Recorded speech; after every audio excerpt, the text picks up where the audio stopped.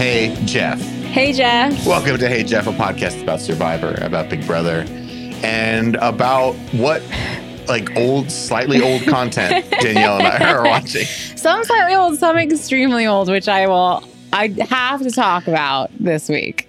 Yeah, that's fine. I watched a movie from 25 years ago last night as well. Perfect, so we can really just have our finger on the pulse of pop culture and this country. Danielle, how are you today?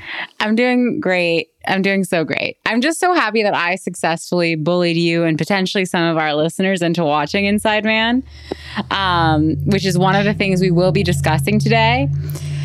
I just feel proud of myself.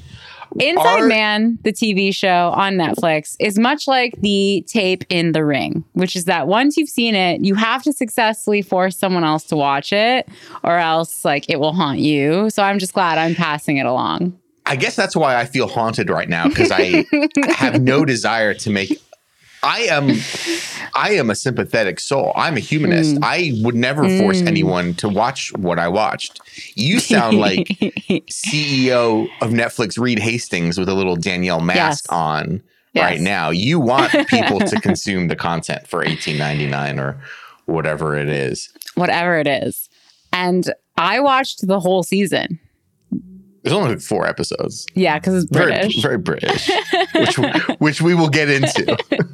Okay, so we have so much to talk about. We've got Inside Man on Netflix. We've got Survivor. We've got Benji the Hunted. And whatever you watched. I saw Glass Onion this week. I won't spoil it. It doesn't come out for the Gen Pop till Christmas. Yeah. I watched a film last night with Al Pacino and Keanu Reeves called The Devil's Advocate. Oh my gosh, did you watch that because I referenced it? No, I didn't know you did. Yes, I said when Brett and I were texting, I was like, David Tennant goes full Al Pacino as the devil. That's what I was referencing. Devil's Advocate. Oh, interesting. No, I see that's funny because The Devil's Advocate came up in a completely separate conversation last night. I was at a friend's house and they're like, why don't we just watch it? And you hadn't seen it before? Disagreed. No. Wow. I saw that movie. I've seen that movie so many times. So many times. Iconic performance from everybody in that film.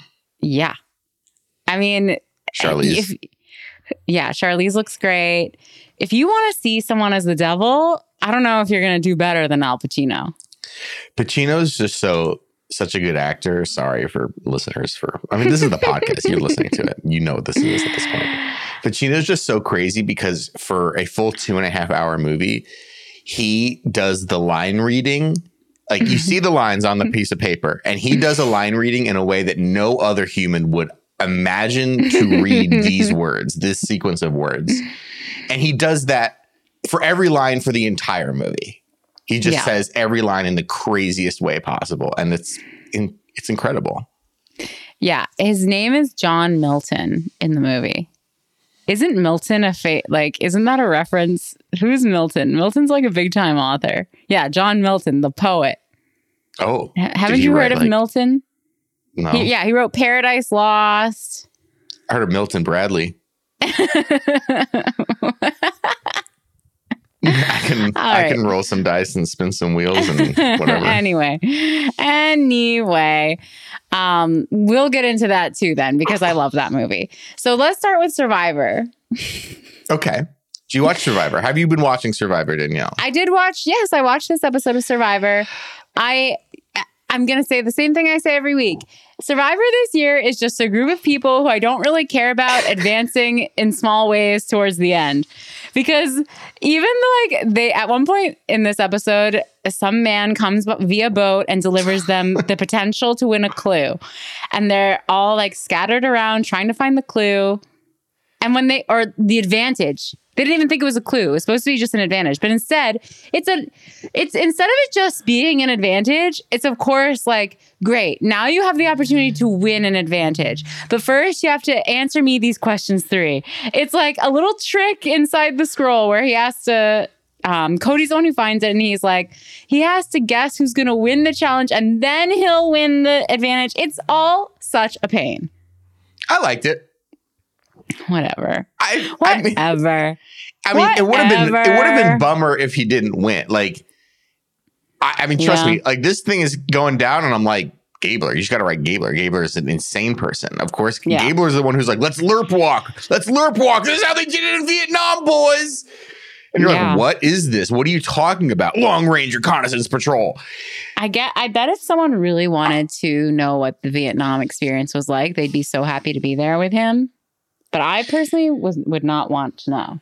I guess I wouldn't either. I guess we're kind of past the point where this nation's, eldest half of men are like obsessed with the Civil War and World War II. Yeah. Like all the people who are just into that, whether it's not LARPing, but LARPing as a Civil War player or a Civil War player. As like one of those boys, one of those guys. At LARPing as a Civil War guy or reading extensive naval strategy books about World War II. Maybe that's just fading from consciousness. And the new thing to do as like a 50-plus-year-old man is to be like, I'm a hardcore Vietnam strategist. I guess so.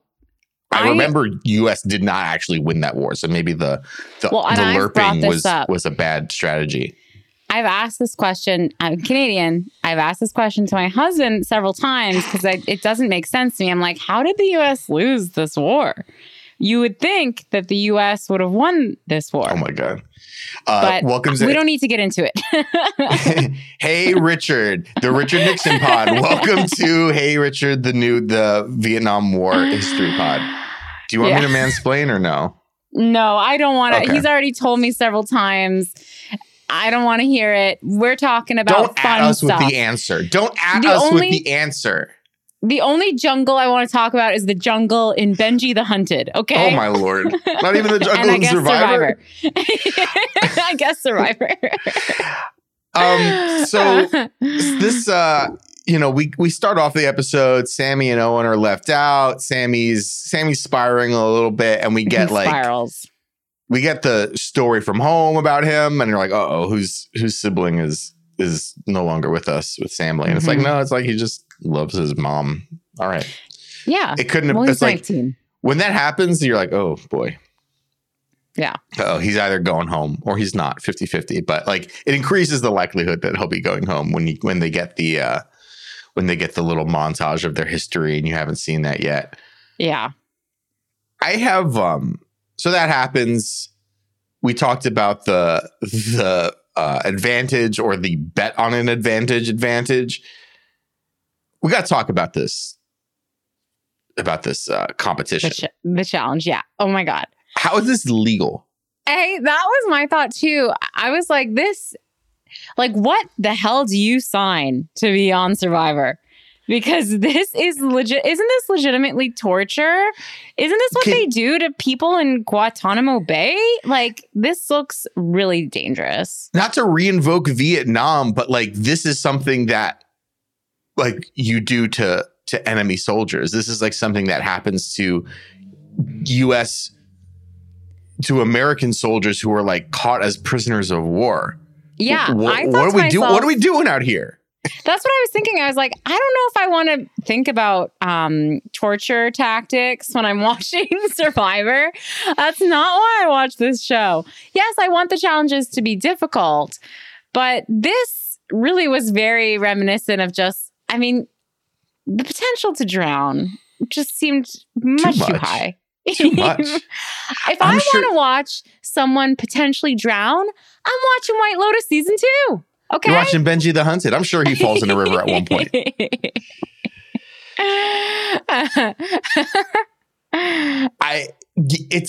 Listen, I'm sure it's very safe. I'm sure there are scuba divers with like bonus air hanging out down there. But I don't know. This is like way too scary and dangerous for me. Way too scary. And then at the end, didn't you catch after Carla and Owen win? He's like, all right, guys, now swim home. Yeah. And they were pissed. They were like, what? Can't they have a break? They were there for 3 hours. That was so long. I don't know how they did it. And they like kind of beat the game because the tide just went down. Yeah. I don't know, man. I don't like it. I think they should reconsider this challenge. It just was uncomfortable. It was Very incredibly uncomfy. compelling television. I was like, whoa, am I going to watch someone die right now? I didn't like it. And you know what was freaky? What rang my little alarm bells? Carla, who's an inevitable force this season. I say probably 1 week before she gets voted out. Carla, we all know this. Carla had the sex dream about Jeff and the chicken. Yes. Carla, we're like, she's like the last, her and Owen are there, and like the tide is like high. The tide is like drowning high. And Blondie, the tide is high. And she just like sticks out her mouth and she's like, love you, Jeff. To me, that was like, I love you forever. I'm about to sacrifice my life. Like, if I don't come up from this, if I just fall to the bottom of the sea, I love you, Jeff. You and me are intertwined cosmically because of everything that's happening right now. She shot her shot, is what that felt like. She was like, if I go out, I can't go out without letting Jeff know how I feel. And that was it. And then she's like Jack. She just like sinks to the bottom of the ocean. While Jack stands on a little piece of wood. That's big enough for everybody to fit on. Let's not get into that. Yeah, I know. That's very twee. It's a very twee argument. So Carla and Owen win the thing, and Cody guessed that Owen would win, so he is also won immunity. I was so wrong on that. I would have wrote Gabler in all caps, and he was the first out. So what do I know? Yeah. I really give Cody credit. He's trying so hard to make this season fun. I think we have to psych ourselves up to like the possibility that Cody's actually a really good Survivor player. Oh, I think he probably is. Like he is fun. It's just this cast as a whole is not good. Like together, the chemistry together doesn't work for me. Yeah, everyone individually is like seems like a good a very like worthy contestant, and I like them. Yeah, but yeah, there's like something's not working out right, and I guess there's a lot of like Philip Baker Halls on this, and there's no Al Pacinos, you know? Wow. Okay. There's a lot of bit players. There's a lot of that guy. There's a lot of Dylan Bakers. Dylan Baker, exactly. There's a lot. Dylan Baker, excellent actor. There's a lot of Dylan Bakers on this.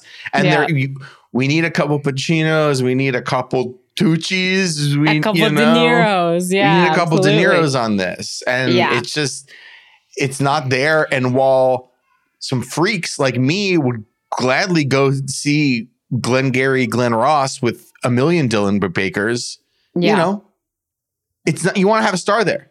You want to have Hugh Jackman there. Absolutely. And there are so few stars these days because, as Quentin Tarantino pointed out weeks ago, we didn't even discuss it, but like there are no movie stars in Marvel movies. The stars are the characters, and that's a big part of pop culture now. So we're just lacking a lot of true stars, and that's also true for Survivor. USA. True stars. Characters welcome. Characters welcome.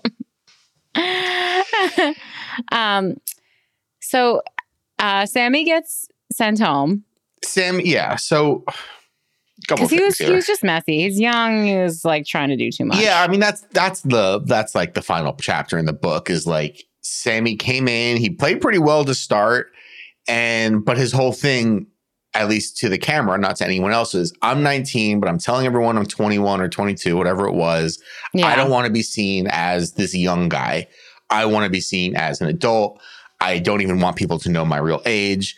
I am like mature beyond my years and physical beyond my years. And like, I can win this game and be the youngest winner. Right. But it caught up to him. Like he just completely melted down and played extremely immaturely in the last He lost it. Round, he lost basically. Yeah. So he basically was who he said he didn't want to be. Right.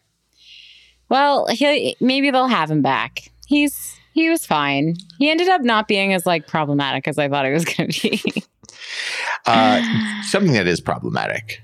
Yes. Shot in the dark. Oh. Shot in the dud. So that's how they all are, though. Even this, like, the fact that Cody had to write in pencil his little guess on the card and then give it the card to Jeff, and it's this whole thing. I'm just so, can we have a straightforward twist that's very clear? It's like if you find this piece of paper, you win the game. Like, that's it. Golden snitch. Golden snitch on the island next year. Yes. Season 43. It's too much. Yeah. We just got to get rid of Shot in the Dark. It's just like it's just not compelling at all. I mean, even it's just visually not even compelling. Like, no. As I've said before, I forget if this might have been about Big Brother. Like, make a prop, make a giant dice. So Frenchie could throw the giant dice. That's good television.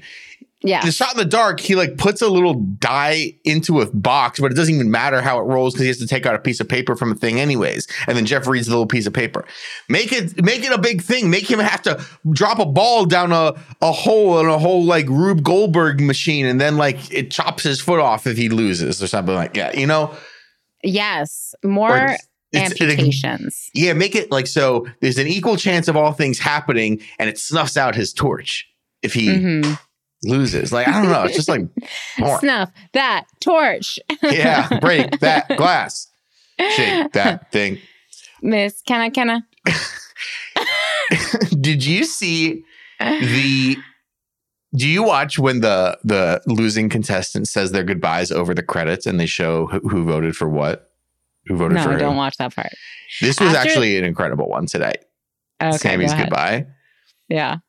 He was very, like happy and proud of what he did, but he was like, yeah, so when I won $1 million, I was going to buy a Tesla, but my mom doesn't like electric vehicles, so this worked out for everybody.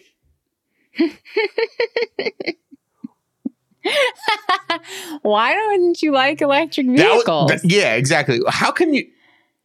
Maybe she's like super woke and she's like, I need gasoline. She knows that Elon is like not a good dude and she doesn't want to support his business. But it seemed like it was more like she does not support electric vehicles in general, which I'm a little bit more confused about. Yeah, because he name checked Tesla anyway. But no, it's not Tesla, it's electric vehicles. Whatever, throwing his mom under the bus. Classic teenager thing to do. Yeah, it was just like a weird sentence to hear. And I was like, well, okay.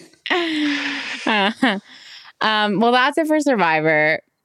It's coming to a close soon. Yeah, I think next week is the last probably the penultimate episode, and then the week after they'll go from 5 to 1 in the single episode. Usually it's like they usually do like two tribals in that episode. So we're getting to the end here. I mean, I think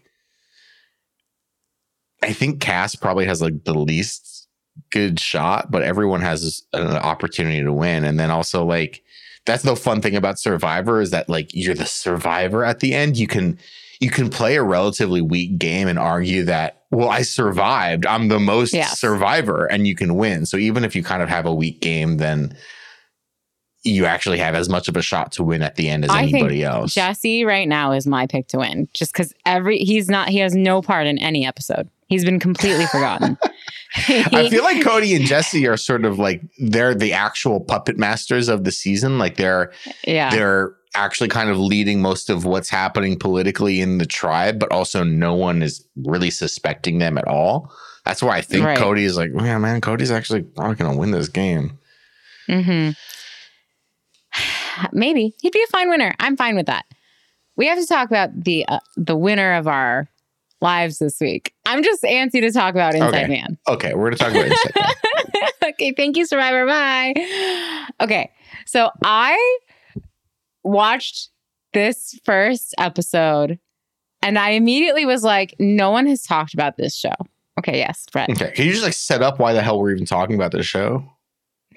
The reason we're talking about this show is because I watched it and I was like... I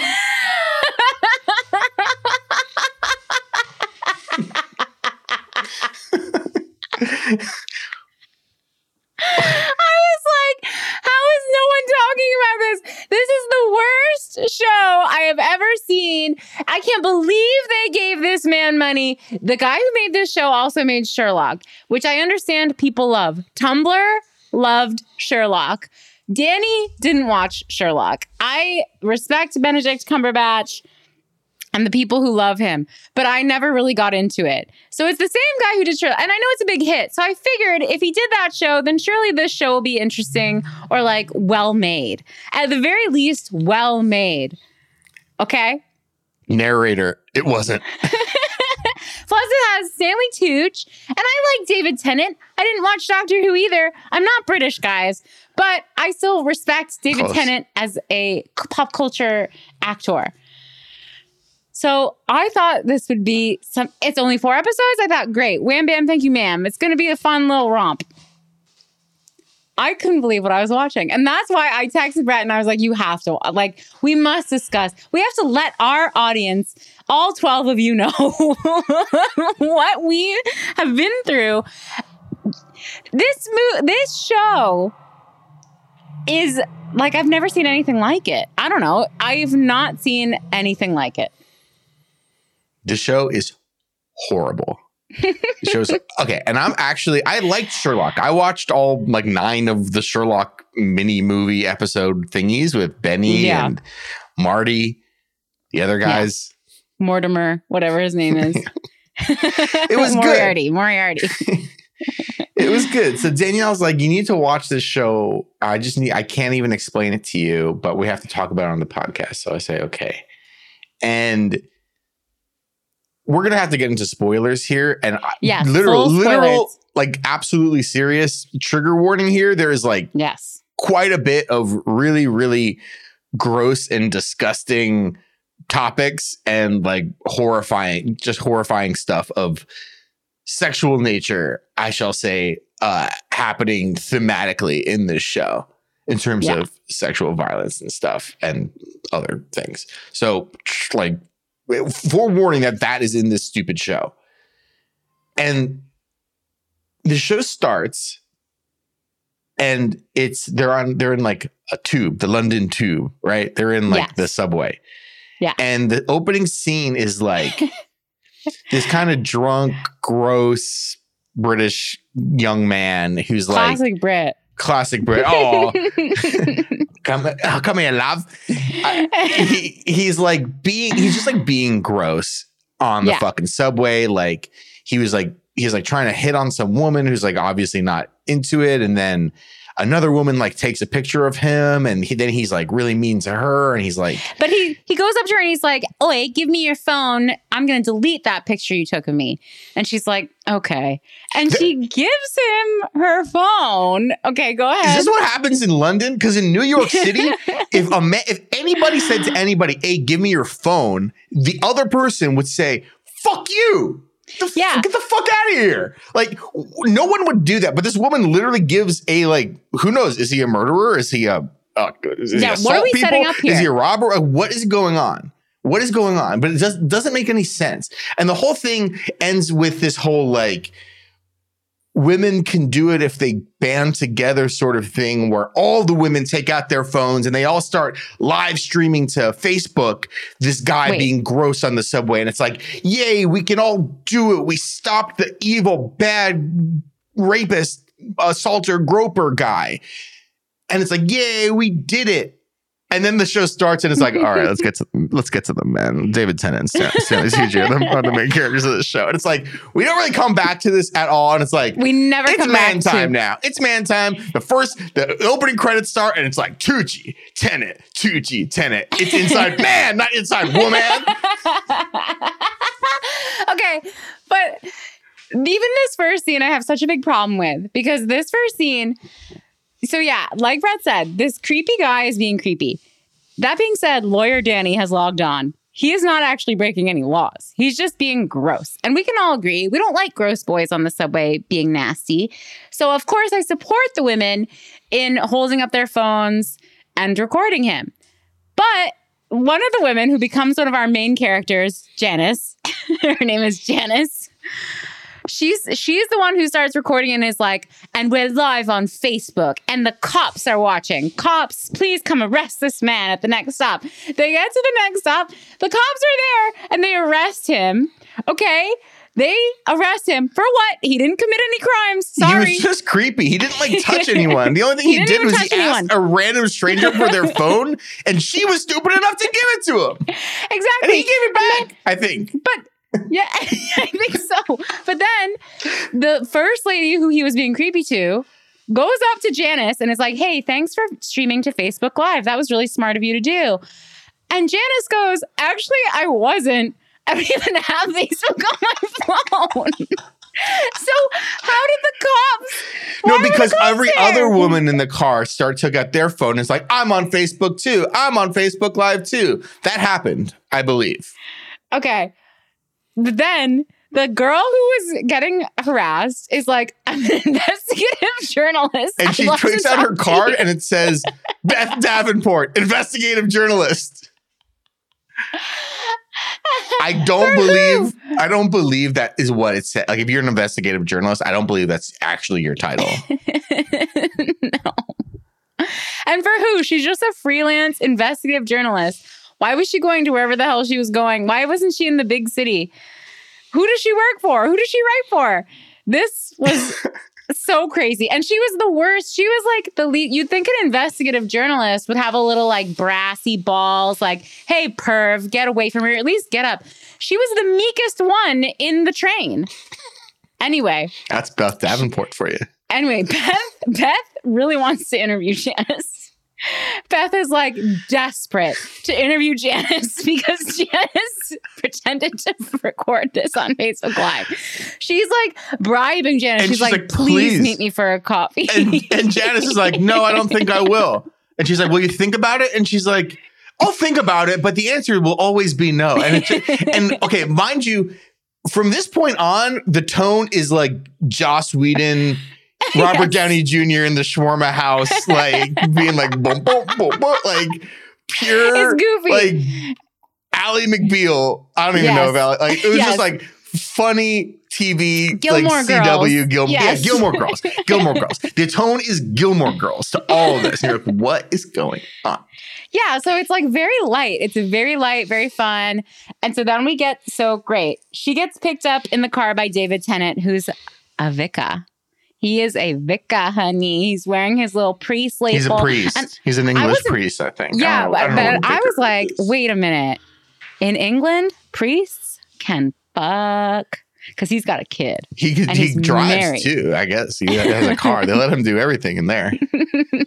So he's Henry VIII really got like what he wanted out of the is that what it Reformation of the church. I don't know. Anglicanism? I don't know. I went to an Anglicanism school, actually. Yeah, how did that work out? Anyway, so we get to the church where, because it's David Tennant first, right?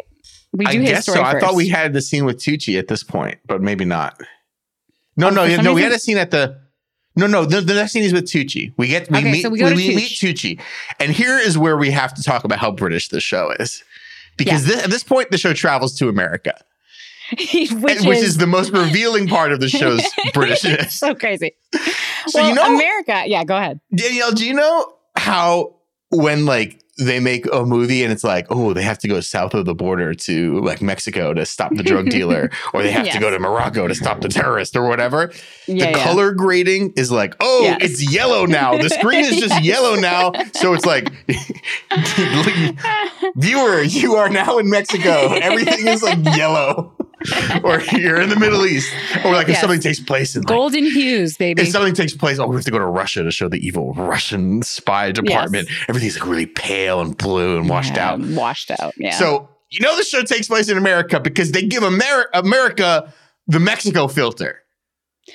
Yeah. Well, it's also like it's in America. Where in America? I guess somewhere where they have the death penalty, but I could not pin which state we were in because it looks like the desert. It looked like the desert, but then there was like mountains and then there was palm trees. It was very hard to tell. And then there's like the Route 66 hotel. this show, okay, it's Stephen Moffat is the writer main guy on it who did the Sherlock shows or whatever. Tucci is American. I do not believe Tucci sets foot in America very often. Like, isn't that his whole thing? Is that he's lives in Italy with his beautiful wife, and like they make raviolis. Yes. Is quite apparent that everyone in the scene, acting wise, other than Tucci and Dylan Baker, is British. Like, they just okay, we need to make it more American looking. Let's make it dirty and yellow and stuff. Let's do the same thing that America does when they want to show Mexico in a movie. We're going to do that, but for America. They build a set. It looks like a prison on the inside or whatever. But it's all British, and it's like clearly British actors are playing the guards and stuff because they're like, "Hey, they're get fancy. Over here," and they're like they're over pronouncing their R's a little bit because they want to sound American. Hoity-toity. And so we're in this visitors room, interrogation room in the prison or whatever, and it's Tucci. It's another prisoner. And they just, they have rapport. They're bouncing off each other like Downey Jr. and Tom Holland, man. They're just doing the Spider-Man 3, Spider-Man 2 bounce them offs. And then there's like this man who is being played as a completely low status, and he's like sweaty and disheveled and stuff. And for some reason, he's wearing the seal of the US president, the presidential seal. He's wearing that. And the guards in a very fake American accent are like, "You can sit here if you want, but these men are animals. They're going to kill you. They're going to rip their chains off and rip your fucking head off." They don't say fuck. But they're like, "Here's the panic button." And all that is to set up that these guys are like death row inmates. But when the guy sits down, it's like what happens is clearly something that happens all the time, and something that they reveal in the plot that happens all the time, which is Stanley Tucci is a murderer who murdered his wife, but he is repenting, and he's just like solving weird cases like Sherlock Holmes or like Hannibal Lecter, but he's solving them from his jail cell essentially, and he just takes weird cases. And this man he's like, "By the way, I'm Senator Johnson from the great state of Arizona." And you're like, "What? This guy's a U.S. senator, and nobody knew that? Why is he wearing the seal of the president? Is it just because some British set designer was like, this looks American enough? Put it on this guy." They're patriotic there. Dylan Baker also, the entire time, Dylan Baker is wearing a pin of the American flag on there. Dylan Baker is the warden of the prison. And they're like, anyone who needs to be American in this show has to wear a pin of some kind, signaling that they're American. It's crazy. Yeah. But so here's the really annoying part about, well, there's so many actually, but so the senator comes to Stanley Tucci for help because he's like, "I keep getting these weird messages. Every time my wife and I have sex, I get a deposit of $250.50, whatever, some specific number. And I just need your help because it's freaking me out." And meanwhile, there's like all this exposition of like, oh, the senator is like a Brett Kavanaugh. Like he has a history of raping women, but he's been cleared. And it was so long ago, blah, blah, blah. So we're meant to say like, okay, Stanley Tucci and his friend are obviously horrible characters who have killed and are on death row, but they're not as bad as this guy. Like we root for them. Tucci's friend is like, "Yeah, I've killed like 13 or 14 people, but I didn't kill my mother though. Like it was the pneumonia that killed my mother. I only ate her afterwards. LOL." Like it's all played for again. Weird. Gilmore Girls is the tone. It's all played for laughs, and it's so super weird. Meanwhile, Senator Kavanaugh is like, "Yeah, I might have raped someone in the 70s. And you're like, why is this funny? This is not, none of this is funny. Why are they playing this for humor right now? It's so weird. Yeah. So Stanley Tucci is like, "Whatever, get out of here. I'm not going to help you. Your case is too easy." Because he's already figured out, because he's the professor of criminology, or he was the professor of criminology. Oh, where really? I forget. Stanford? I don't know.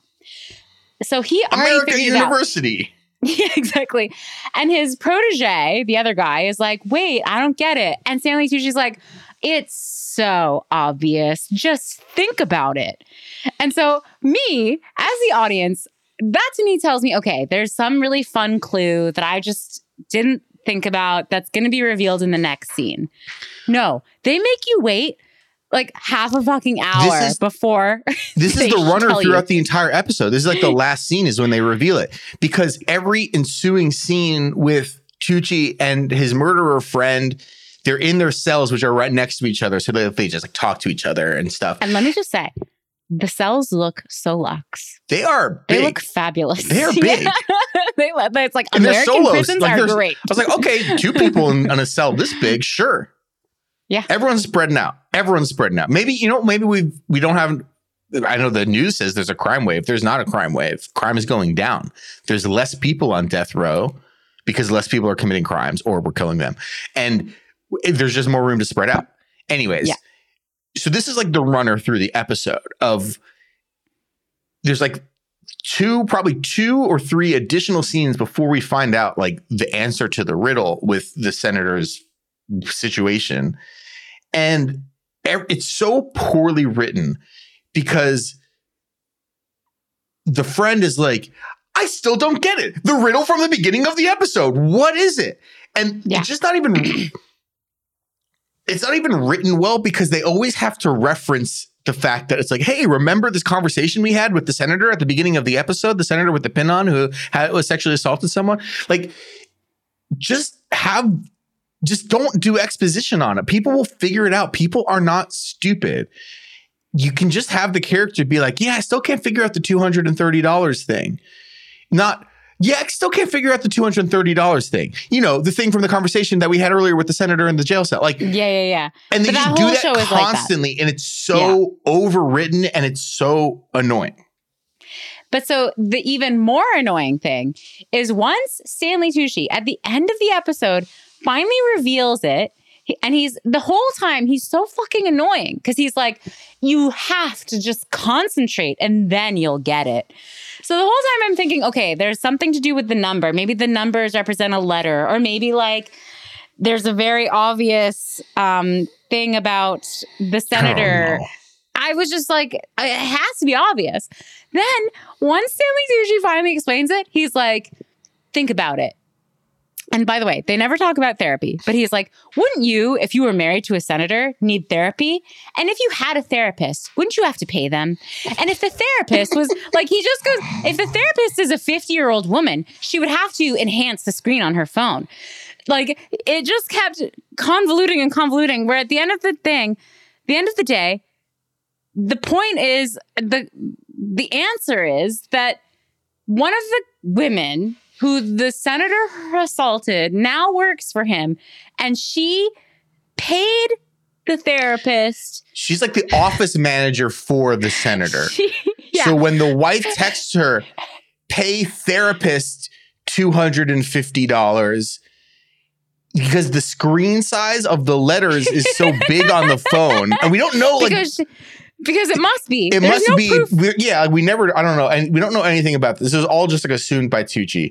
He's like, because the letters are so big on her phone because she must be so old that it doesn't say therapist. It says because the letters have to cross off into the line break. It says pay the rapist $250. So the office manager is paying the senator who raped her. Yeah. Meanwhile, they're like, well, that would be weird. Wouldn't the actual therapist be like, yo, where's the money? Why haven't you paid me? And they're like, yeah, the therapist is also getting paid too for some reason. And they kind of just like circle back on it. And it's like, hey, isn't it funny that therapist and the rapist are words that go together? And if you make one word bigger, it looks like it's the other set of words. But Gilmore Girls. It's literally a joke from 90s SNL Celebrity Jeopardy with Sean Connery and Alex Trebek. Yeah. Like, you cannot tell me that Stephen Moffat didn't just watch did the same thing. Yeah, as well. What the hell? And it's just gross and poorly acted and poorly written. And you're like, and this, why were they making me feel like I was stupid? I was never stupid this whole time. They were stupid the way they wrote this show. And Danielle, we haven't even begun to scratch the surface in terms of offensive sexual content on this show. I know. I'm so mad we even talked about Survivor because there's so much still to talk about. Okay, so the main plot of this show, David Tennant plays a Vicar, and he now we're in England. Now we're in the country where Stephen Moffat is comfortable. The color grading is very just like true tone. It's accurate to real life. It's not, doesn't have the sepia filter on it anymore. We're not in America anymore.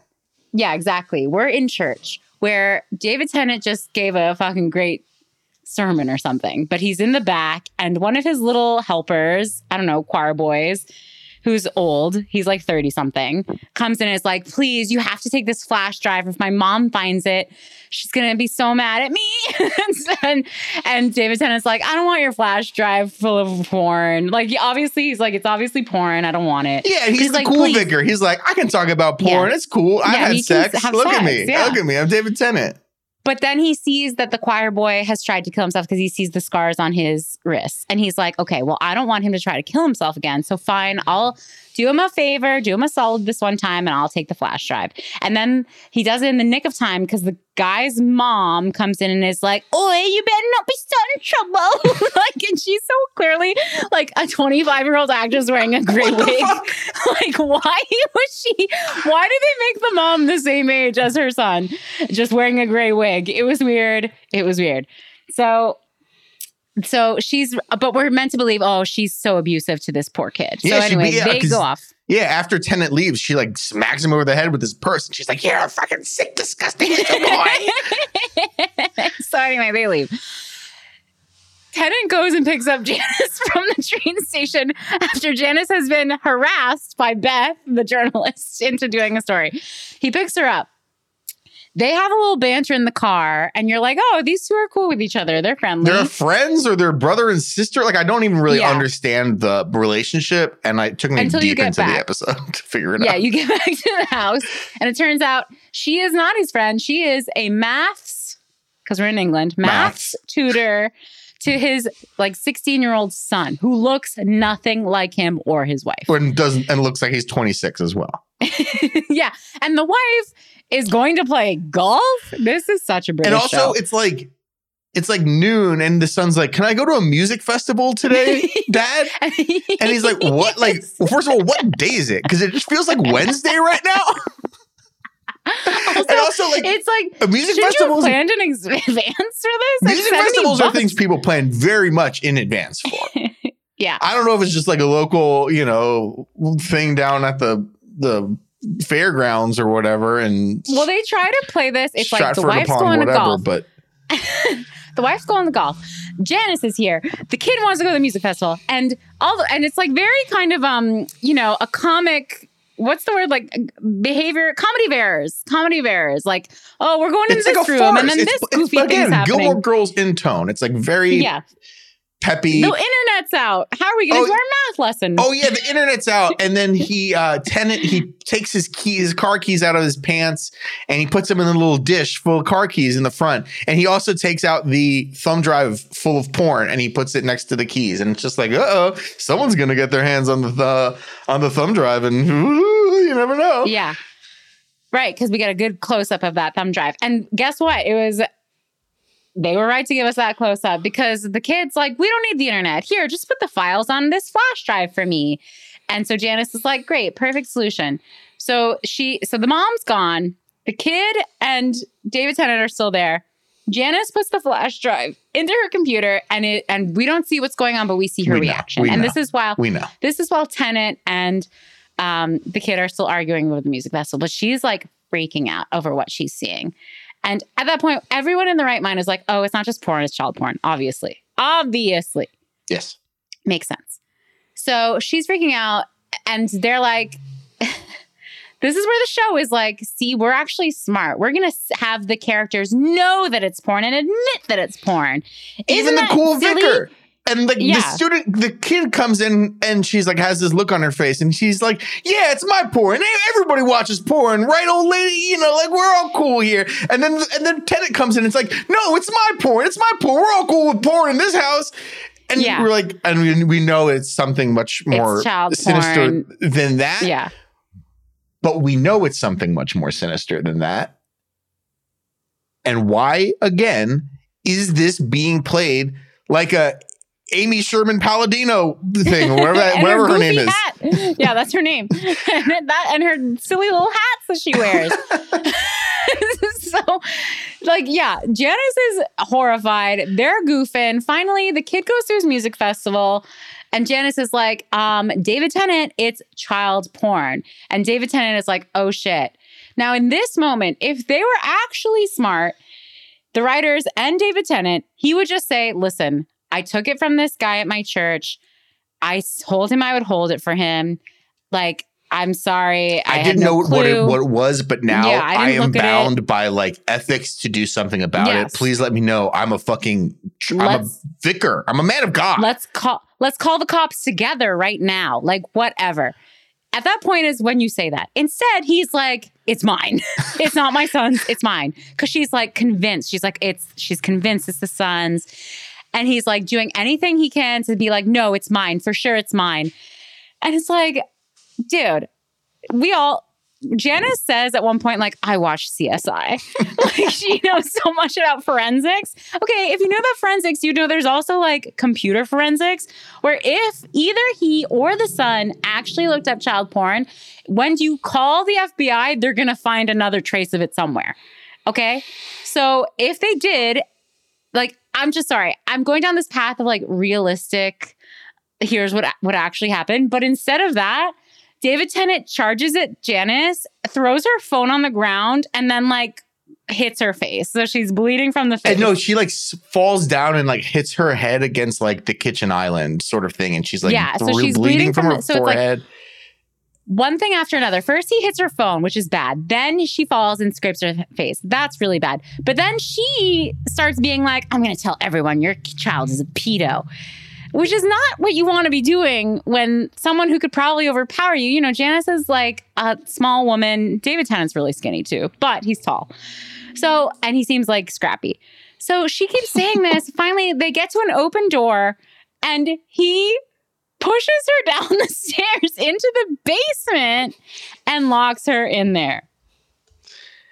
That's I mean, other stuff happens, but this is basically it. And again, I just Googled Amy Sherman Palladino. 4 of the 5 top images, she's wearing a giant top hat.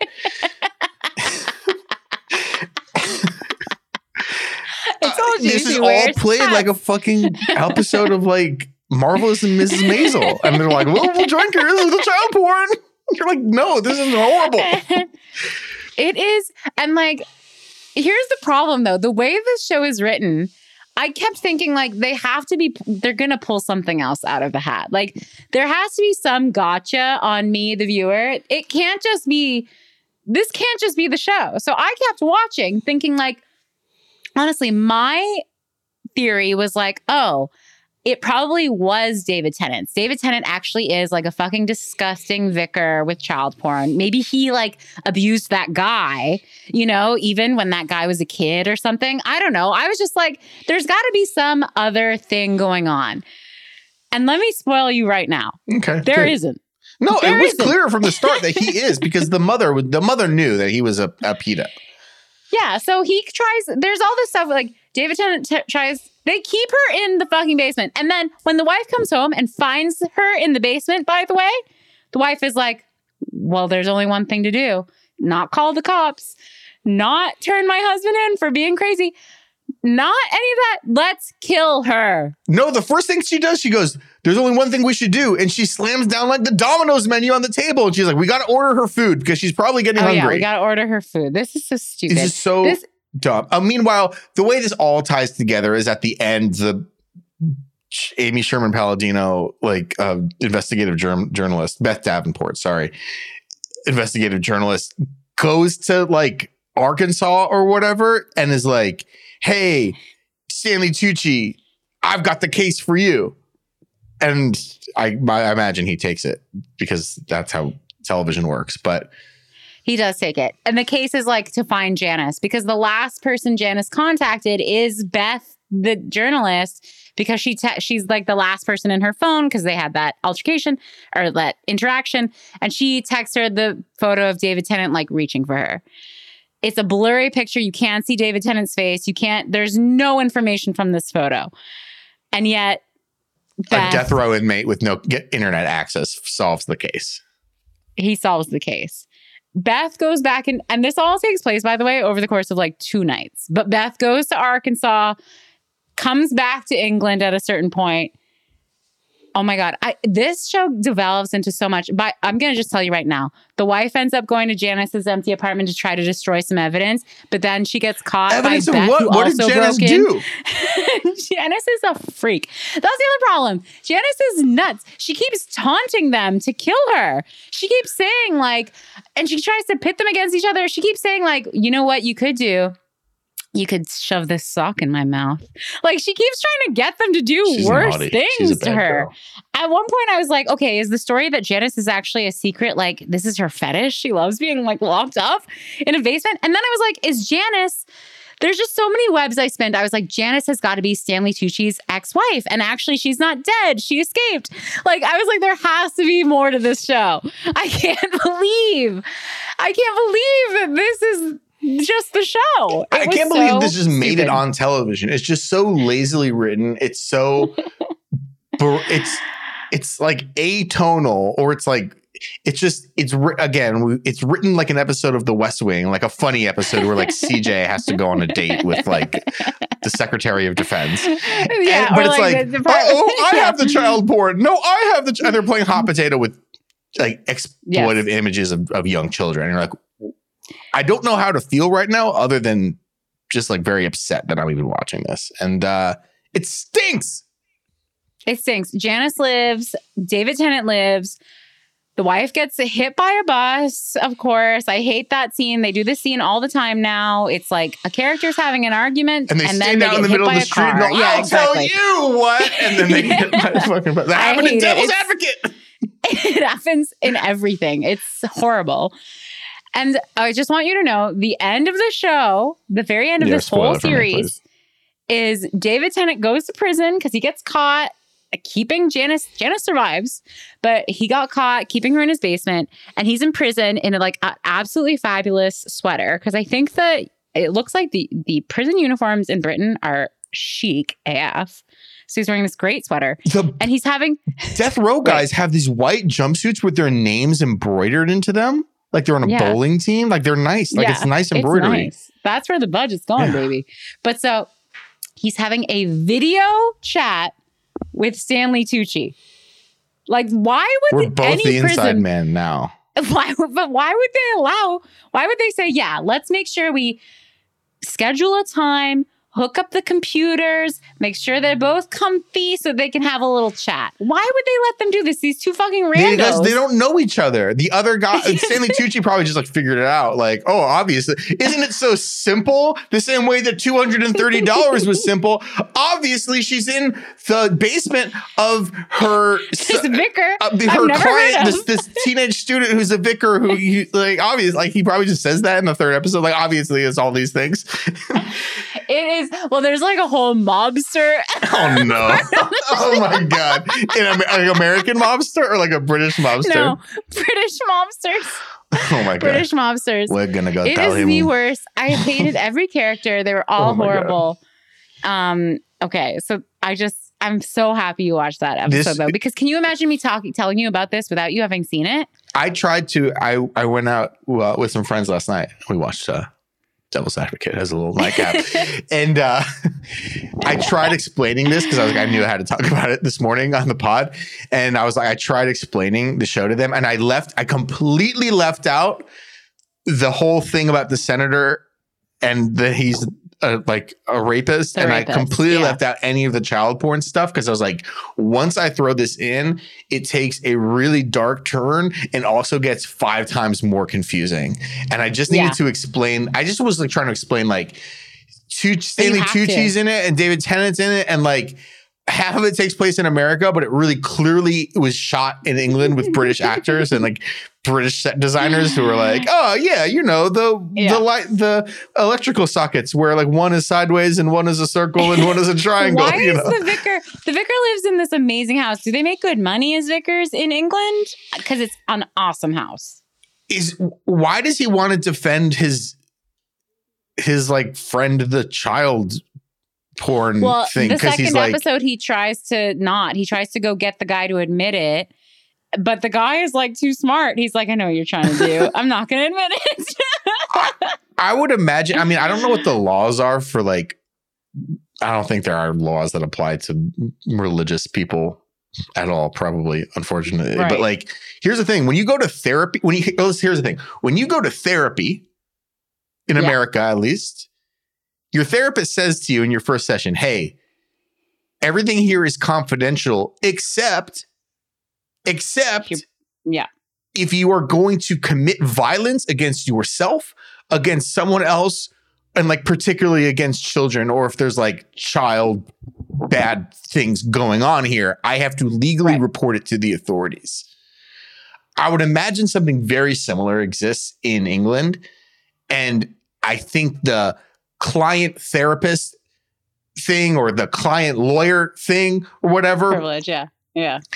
I'm sure there's probably not laws about it in terms of like your confidentiality with a religious member or a religious clergyman or woman or whoever. I understand maybe from his perspective, hey, if I'm the vicar of this town's church or whatever, if I give up, if I call the police on one of my parishioners and say, hey, he's a pedo, then no one's going to trust me when it comes time for their confession. I don't know. Do other people do confession or is that just a Catholic thing? Sorry, I don't know anything. I think it's anyone can have a little chat with the vicar. If I, the vicar, give up my pedophile parishioner to the cops, then none of my community, none of my other parishioners will talk to me or trust me again.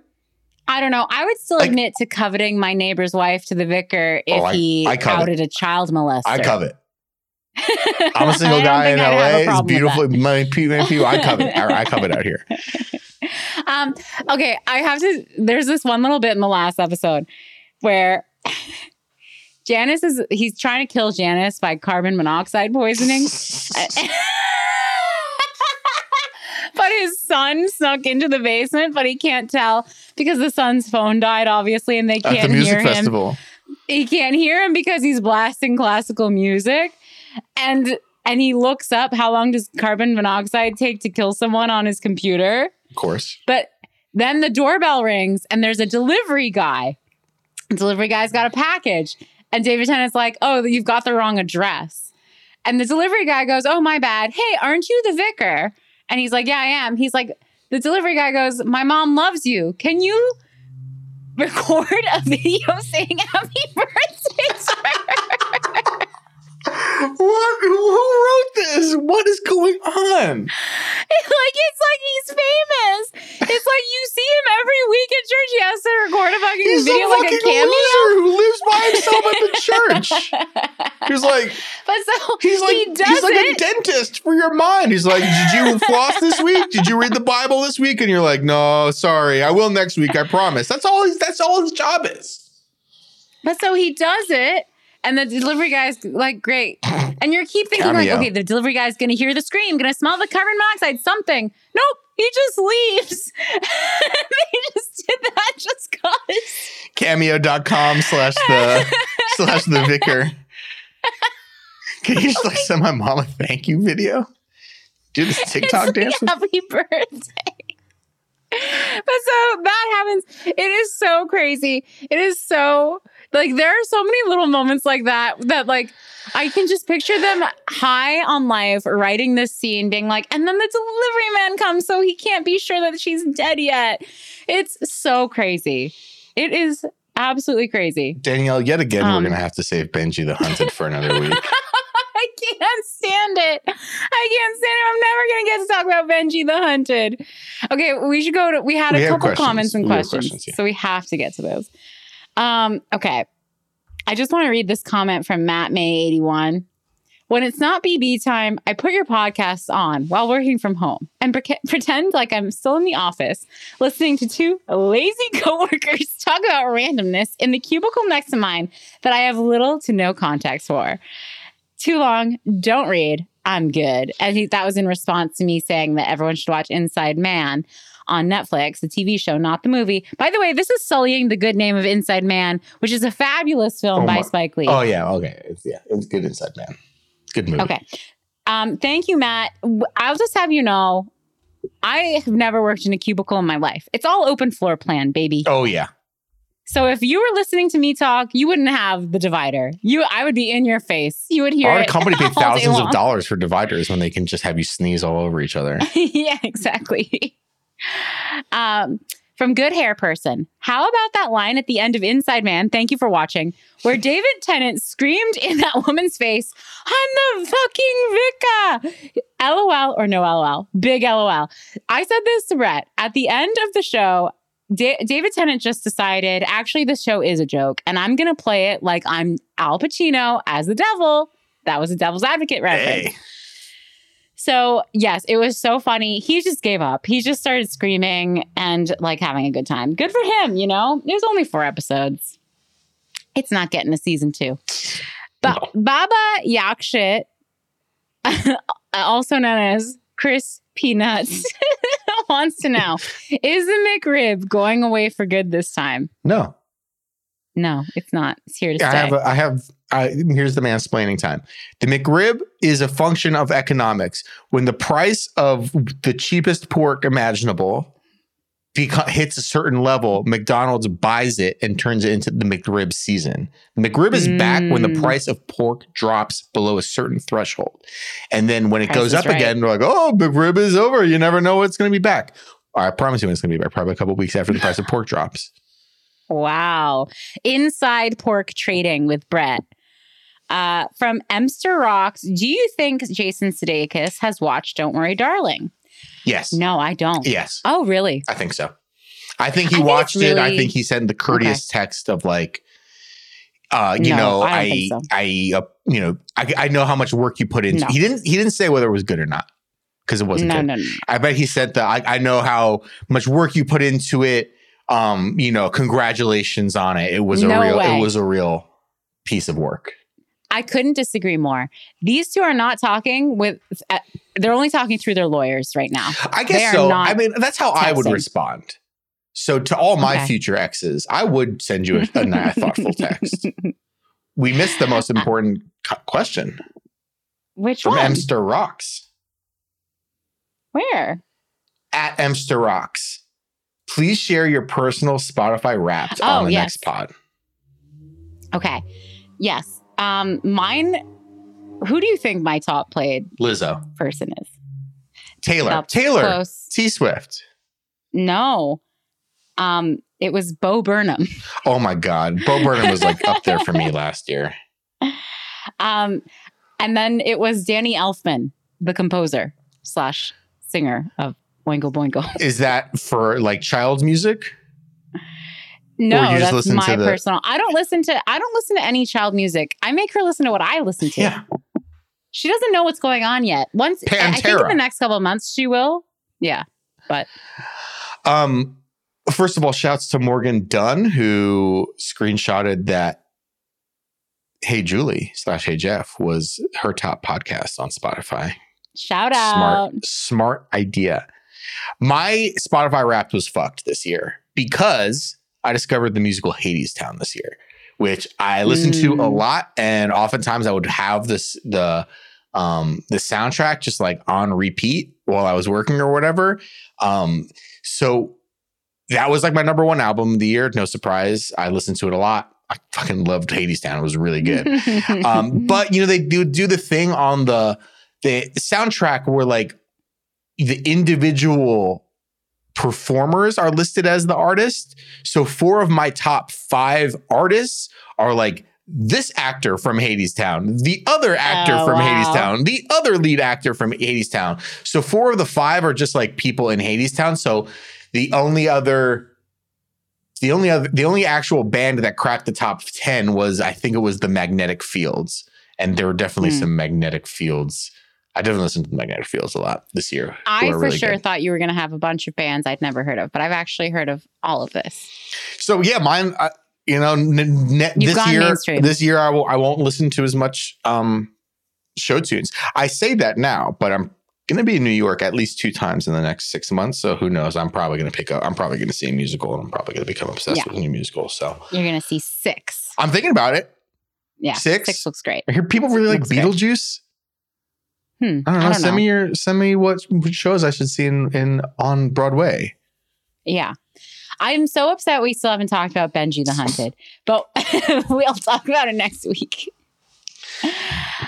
Thank you all so much for listening. Tweet at us, Hey Julie BB on Twitter. Send us an email, especially if you are the brand manager of a microdosing product that you want us to talk about. Yep.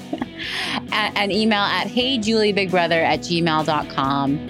And we just love chatting with all of you, even if we are your annoying office mates. Thank you for listening. Bye, Jeff. Thank you so much. Yeah. Bye, Jeff.